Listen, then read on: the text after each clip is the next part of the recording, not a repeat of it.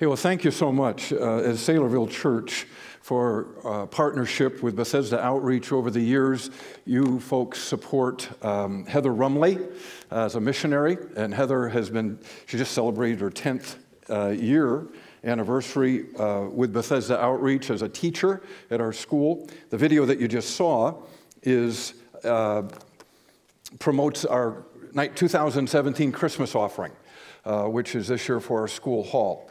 It's not Bethesda Outreach Christian School. It's Bethesda Outreach Ministry that we have 43 orphans in our care in 7 different families. And the school is on our property, and the school is an important part of our approach toward intentional ministry. It increases our footprint of reaching orphans incredibly. Around 60 to 70% of the currently 200 students in our school are orphan and vulnerable children themselves from the surrounding community. And then it also services, obviously, the children in our care. So thank you so much for partnering with us regarding Heather and her ministry. Just recently, we met Tanner Archer, and Tanner came over.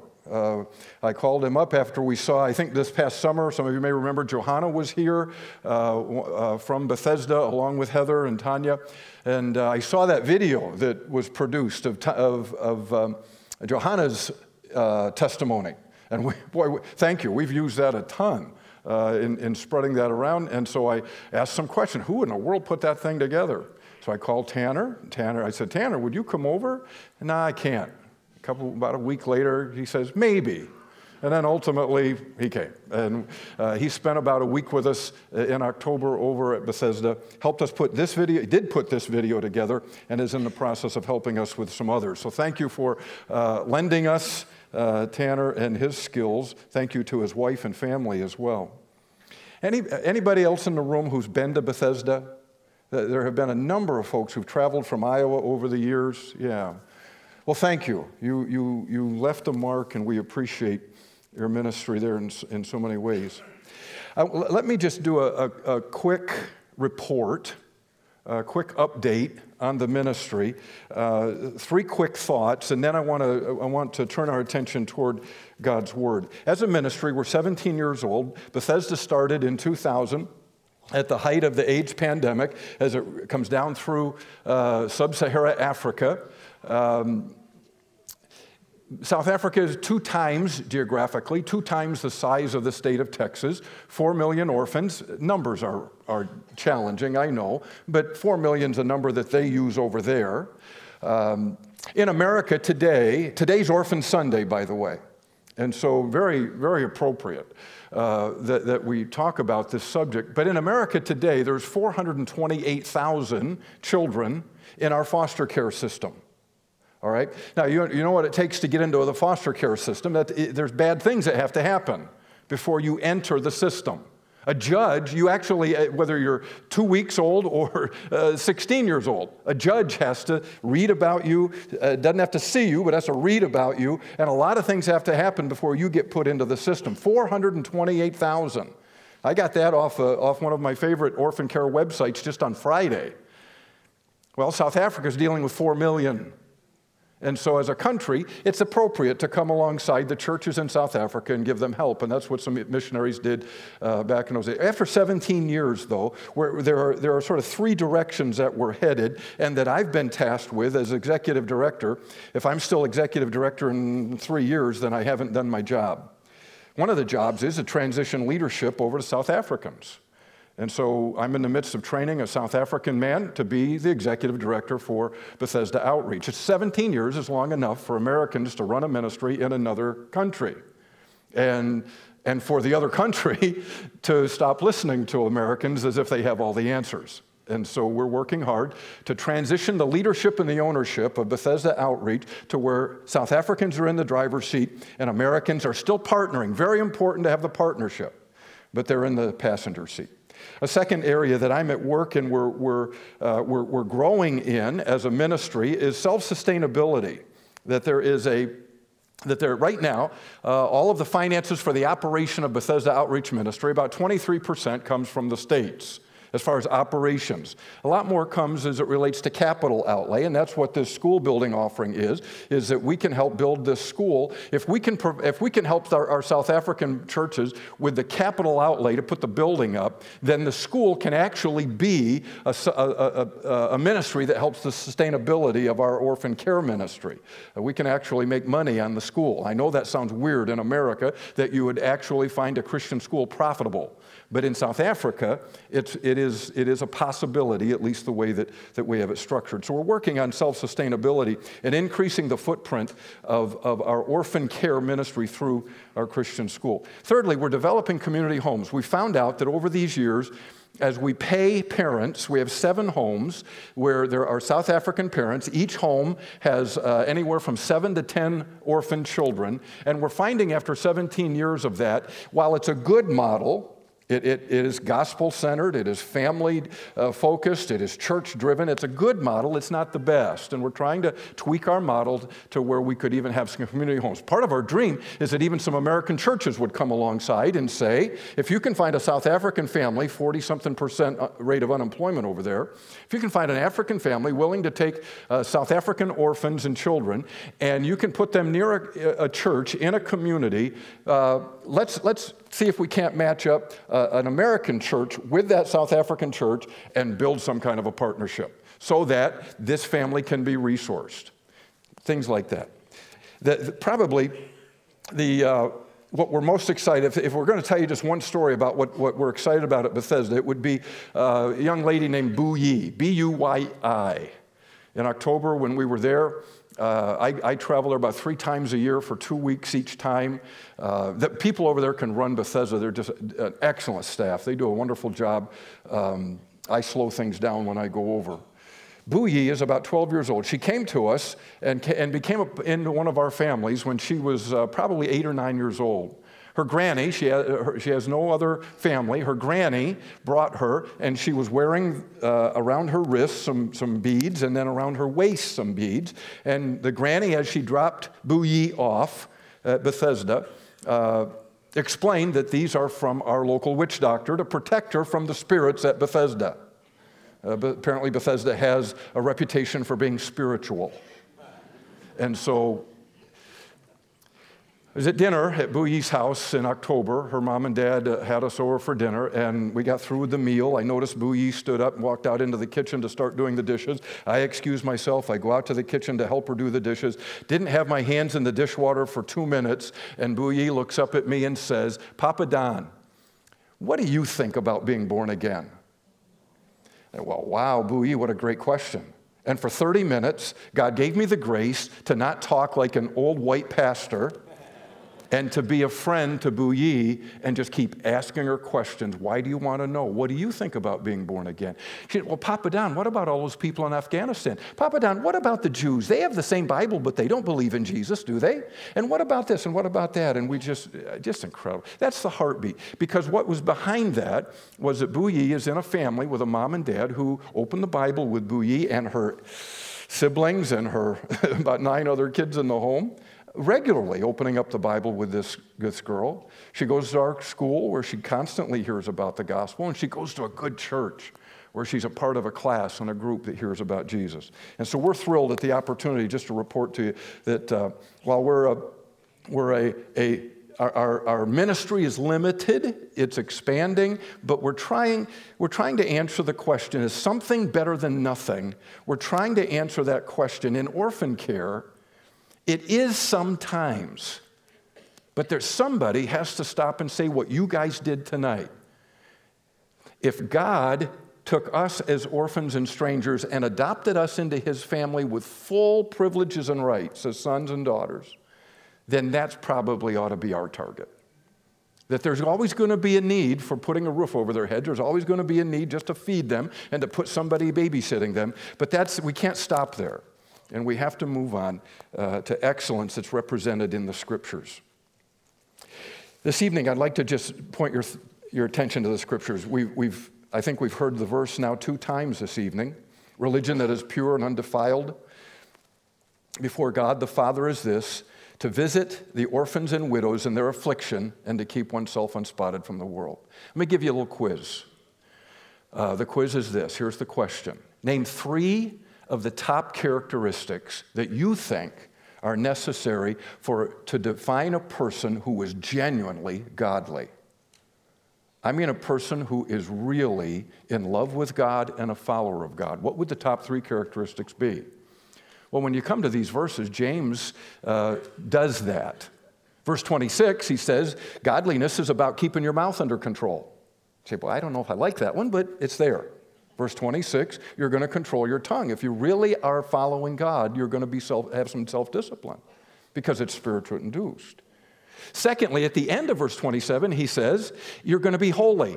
You're going to keep yourself unspotted from the world. Now, so far, most of us church rats who've sort of grown up in this environment, we're saying, amen, yeah, that's good. A real godly person is going to have some measure of control of their tongue and is going to be interested in having a holy lifestyle. But then James just sort of makes us really nervous when he said, but the third one is equal with, or at least parallel to, I'm not ashamed to say it, with watching out for how you talk and living a holy life. A godly person visits the widows and the orphans in their affliction.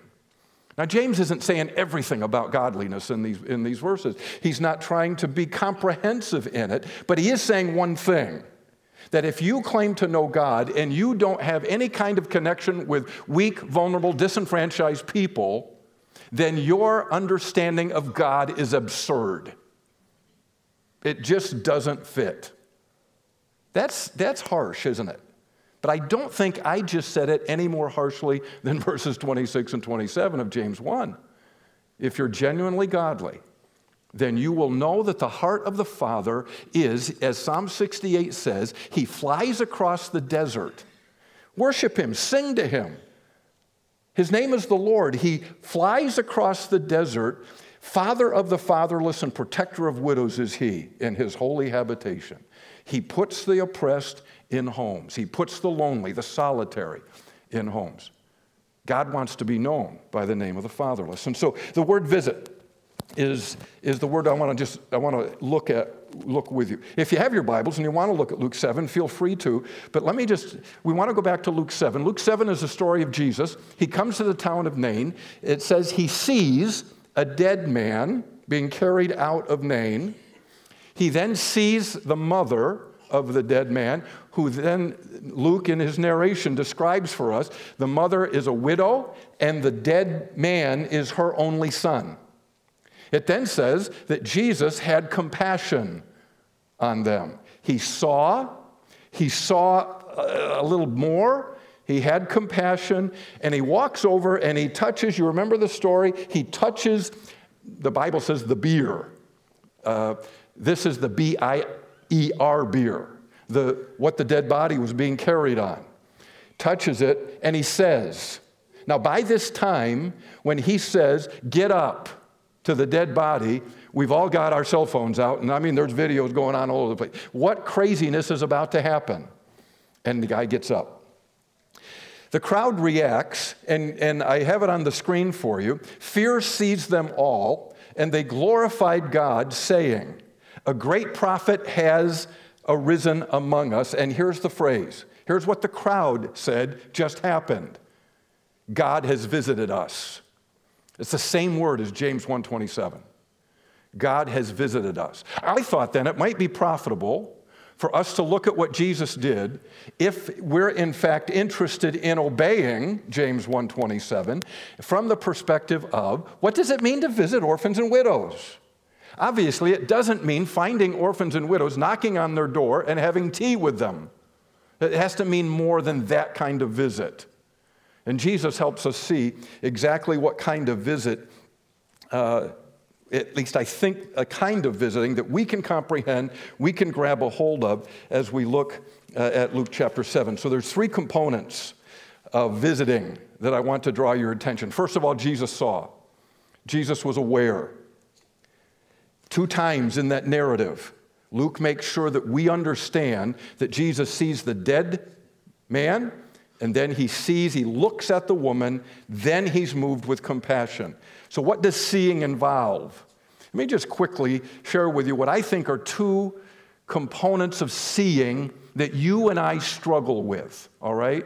Maybe we could call these blinders. Maybe we could just call them the challenges that face us when we see or what we don't see. In other words, think with me right now.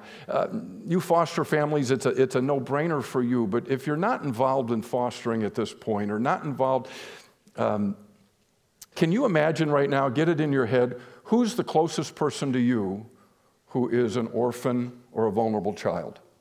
Now, we can carry the list on. God does. Whether it's the alien or the stranger or the sojourner or the widow, there's all kinds of disenfranchised people. But tonight we're just talking about children, the orphan and vulnerable children. Do you know one? Do you know a child right now? Do you know their name? Do you know what their situation is? Think of them. Are you aware? Where do they live? What are they like? I think there's a couple problems that we have, and I think it's just basic orphanology, if we could just call it that we don't see, and especially sometimes churches and people like us aren't as quick to see as we should be. Two issues with it. One, proximity. In other words, you have to be close to see something, right? It's so easy for me, and I think it's easy for you. In the model that Jesus gives us, when the crowd says, man, we just got visited, Jesus walked right up close enough. He saw, he kept going. He saw again. He got closer till he could touch. Proximity, we build our lives in so many ways to avoid or to stay away from the very kind of people that God has called us to serve. So we pick neighborhoods. We build fences, we have jobs, we buy things, we drive in such a way. Our lifestyle, in many ways, is to separate us, right, from the vulnerable, from the disenfranchised. Proximity is huge. I want to encourage you tonight, in whatever way you can, to begin to break down the barriers, that God would help you see the barriers between you. For example, in Exodus chapter 1 and 2, there are three stories, and I'm going to do this really quickly, but there are three stories that start the book of Exodus, and if we agree that the book of Exodus is about redemption, it's really interesting that God started. These are all Sunday school stories that I'm looking around to see if there'd even be anybody old enough to remember what flannel graph was, but the first story is the Hebrew midwives. The second story is a man, a Levite and his wife who are pregnant. And the third story is Moses kills an Egyptian. They're all just piled right there. Now, what you have to understand about it, Exodus 1 and 2, is that there's a law. Remember the law? Baby boys are going to die. Baby boys are against the law. They must die. So the Hebrew midwives love God. They're delivering a baby. The woman is there.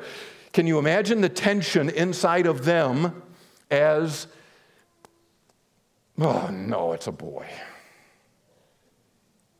And in their hands is a boy. That's proximity, right? I mean, you got to make a decision. What are you going to do when you're that close? There's a ton of difference between having the baby boy in your hand as a Hebrew midwife in Exodus 1 and that group of whoever that were meeting about a half a mile down the road with picket signs saying, we need to get this law changed. There's a proximity issue. I don't know what it is with you that separates you. Maybe you just need to become closer friends with the people who are up front so that you can begin to just taste and see and hear and feel. The other issue of seeing or awareness is complexity. I get discouraged at the complexity of these issues. My wife and I in this past year, we took training to become CASA workers or GALs. Any CASAs or GALs? One. Okay. CASA is court-appointed special advocate. GALs is guardian ad litem. When a child comes into the system, there is the biological family has the defense attorney. They are appointed an attorney, literally. They are appointed an attorney. The child services department has an attorney, a prosecuting attorney. Then there's a judge. And that child then is represented by this attorney and by this attorney, by the biologicals and by the welfare system, child services system. A CASA, Court-Appointed Special Advocate, GAL, goes through training. We took 4 Saturdays of training, and a judge has appointed us. I have a letter that I can walk into a school, a jail, any place, really, a therapist, a medical office, and I can find out about the children who are appointed to me. I can find out anything about them that I want to. I'm a volunteer, and I represent the best interests of the child to the judge. I write a written report that the judge reads when this child comes for their adjudication. That's a CASA. That's a JAL. I've been assigned Sophia. She was my first case. She's 9 months old. Her birthday was this month. She's walking. Her mom and dad, they thought it was wise to do drugs, sell drugs, have drug parties with Sophia in her little high chair eating supper. And the court system didn't think that was a good idea, so they took Sophia. And Sophia now is in a process of adjudication. She's staying with her maternal aunt. I don't understand parents like that. I don't understand the complexities of opioid addiction. I don't understand the poverty cycle of how poverty produces poverty and how bad decisions produce bad decisions. I have grown up in a system where stop it usually works, right? And it just doesn't in our world, folks. And sometimes just because of the complexity, we get so weary and we get so frustrated and we think, why don't you just believe in Jesus? And we don't have any other answers than that. And so we back away. And we allow all of these kinds of walls to be built between us and the very kind of people that we are, if we were transparent, and the very kind of people that need the Lord. Not only did Jesus see, but Jesus felt, and this whole issue of compassion, compassion has such a shelf life, doesn't it? Have you experienced that, where you can feel so intensely about something, and then after a TV show or a football game or something, man, where did that go? Compassion is something that we as the followers of Christ need to follow. Jesus walks up, he touches, and then he says, "Don't cry." I don't understand that. I think about it, I meditate on it, but out of the heart of the Son of God, he looks at this woman with the dead boy, and one of of all the things he could have said, what is apparently caught his attention was that she was crying, and it bothered him. In the prophet Hosea, there is a rift that God is on in talking to his children about the coming judgment. Why don't you guys listen? Why don't you guys obey? Why don't you guys follow me? And then all of a sudden there's a break, and God himself is quoted as saying, "I look at you and my heart recoils within me." I need to just call a timeout and ask a question. This countdown is how long I have. I can go to 0, or do I need to go to 5? 0. Oh, thank you. I'm sorry. I didn't know that. Are we cool? 6:10 on the clock. 6:10. I'm going till 6:10? I'm following that one, not the other one. Okay, thank you. I'm sorry. I should have known that. The heart of God says himself, "My heart recoils within me." Can you remember the last time that you observed something so sad that it was like something sprung in here? With me, it was my granddaughter, who, not quite 3 years old, around 3 years old, as my daughter-in-law is telling Sue and I about how she burned her hand in boiling water. And I had to walk away. Because in here, it was just going bomb, bomb, bomb. I don't want to hear anymore. I don't want to hear about how they had to take the skin off. I can't do it. Philippians 2, remember Philippians 2? If you find, since there is any compassion in Christ, ultimately you get to the part where it says, then treat other people as more important than you. We try to moralize by being nice to people, but we can't really have compassion on them unless we have been receiving compassion and understanding the incredible mercies of God. You understand tonight that if you're running from God, you're fighting with God, you're having a struggle right now just saying, okay, God, I give in. Do you understand that He's up there and He's upset?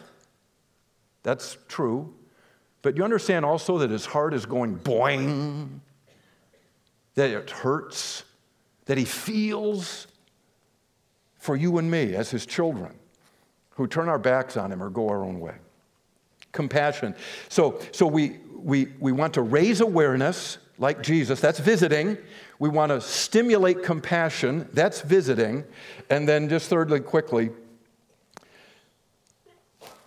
I'm pressing the button. I need the next one if someone could help me back there. Thank you. Went too far. Action, Jesus did. He sees, He walks up, He feels, and then He acted.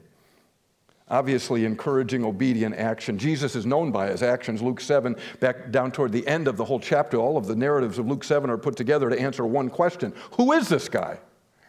And the answer is, well, He heals the sick from a distance. He raises the dead. John the Baptist speaks really well of Him, and then He sits down with a sinful woman. How do you know who He is? Well, that's Jesus. That's who He is. He raises, He saves, He rescues, He delivers. He loves people in deed and in truth. There is a myth about orphan care. And it is this, that the only options to be involved in orphan care are fostering or adopting. Do you understand the army of people that are necessary to support adoptive and foster families? Maybe you do, because maybe as a church, you're doing that. I get into a lot of churches. One of the things that happens is after the service, adoptive or foster families will come up to me, will talk, and I've learned to ask a question. The question I ask is, do you think that your leadership and your church family understand and support what you do? And typically the answers are these, because people are nice. You all are really nice. They look at me and say, oh, we have a wonderful pastor, and we have a wonderful staff, and we have a wonderful church. But no, no, they don't.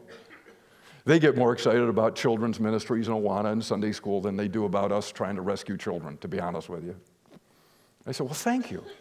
Thank you for telling me that truth.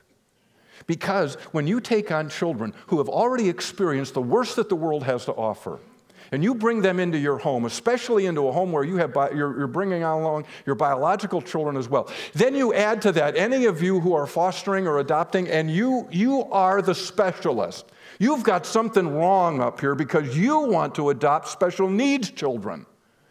I mean, pain isn't enough for you. You're going for triple. You want to step in where nobody else dares step in. And you're taking that child that has special physical needs, emotional needs, whatever. Thank you. But church, visit. And one of the ways you can visit is to find out that there are dozens of ways for you to be an encouragement and a help to the ones that God, I love the way Pastor put it, the one that God does call into fostering and adopting. A couple applications. Just to review. I think that what visit means is that you see and then you begin to get involved in supporting the ones who are close by you, whether they're orphans and vulnerable children or their parents and families that are involved. And then break down the distance. Ask God to help you see orphan, vulnerable children around you and broken families around you, almost as if they've got this special glow. It'll be weird, I know. I mean, you're walking down the hallway at work or you're going through your neighborhood and all of a sudden you see these kids with a glow around them. But that's what, God, point them out to me. Help me to see. Help me to become aware. And then I just encourage you to do something.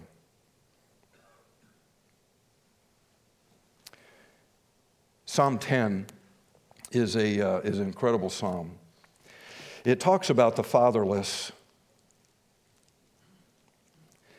And let me just read a couple verses. Is it appropriate for me to close in prayer, or at least for me to pray right now? Let me pray it then. You have Psalm 10 close by? If you don't, then just listen. It's a prayer that I want to encourage you to pray. At least give you permission that when you see the complexities and the hurt and the pain and the depth of what's going on in some of these families and kids' lives, let me lead you in prayer.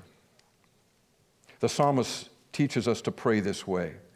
Lord, when we find out more and more and more about how parents neglect and abuse children, and we find out that we really don't have any answers for the drug problem in our country, we find out that there are these cycles that go on in people's lives, our own included. Lord, why do you stand far away? Why do you seem to hide yourself in times of trouble? Why do wicked people, why do men who abuse their children, why do drug dealers who hang out around schools, why do they seem to prosper? Why don't they get caught? Why does it happen? Father, as we meditate on it, as we think about it, we might even come to the point where we want to give up. We've lost hope. But Father, your word tells us that we can come to you, and so we pray, arise. Oh God, wake up. Lift up your hand. Don't forget the afflicted. God, why does the wicked renounce you? And why do they say in their heart, you'll not call them to account? But Father, we know it by faith. We know it because we've been taught. We know it because we're encouraged in your word and by your Spirit and by your people. We know you see. You note mischief and vexation, that you may take it into your hands. You will judge. And right now, when the helpless cry out to you, that 12-year-old, that 6-year-old, they're broken and they cry out, oh God, you hear them.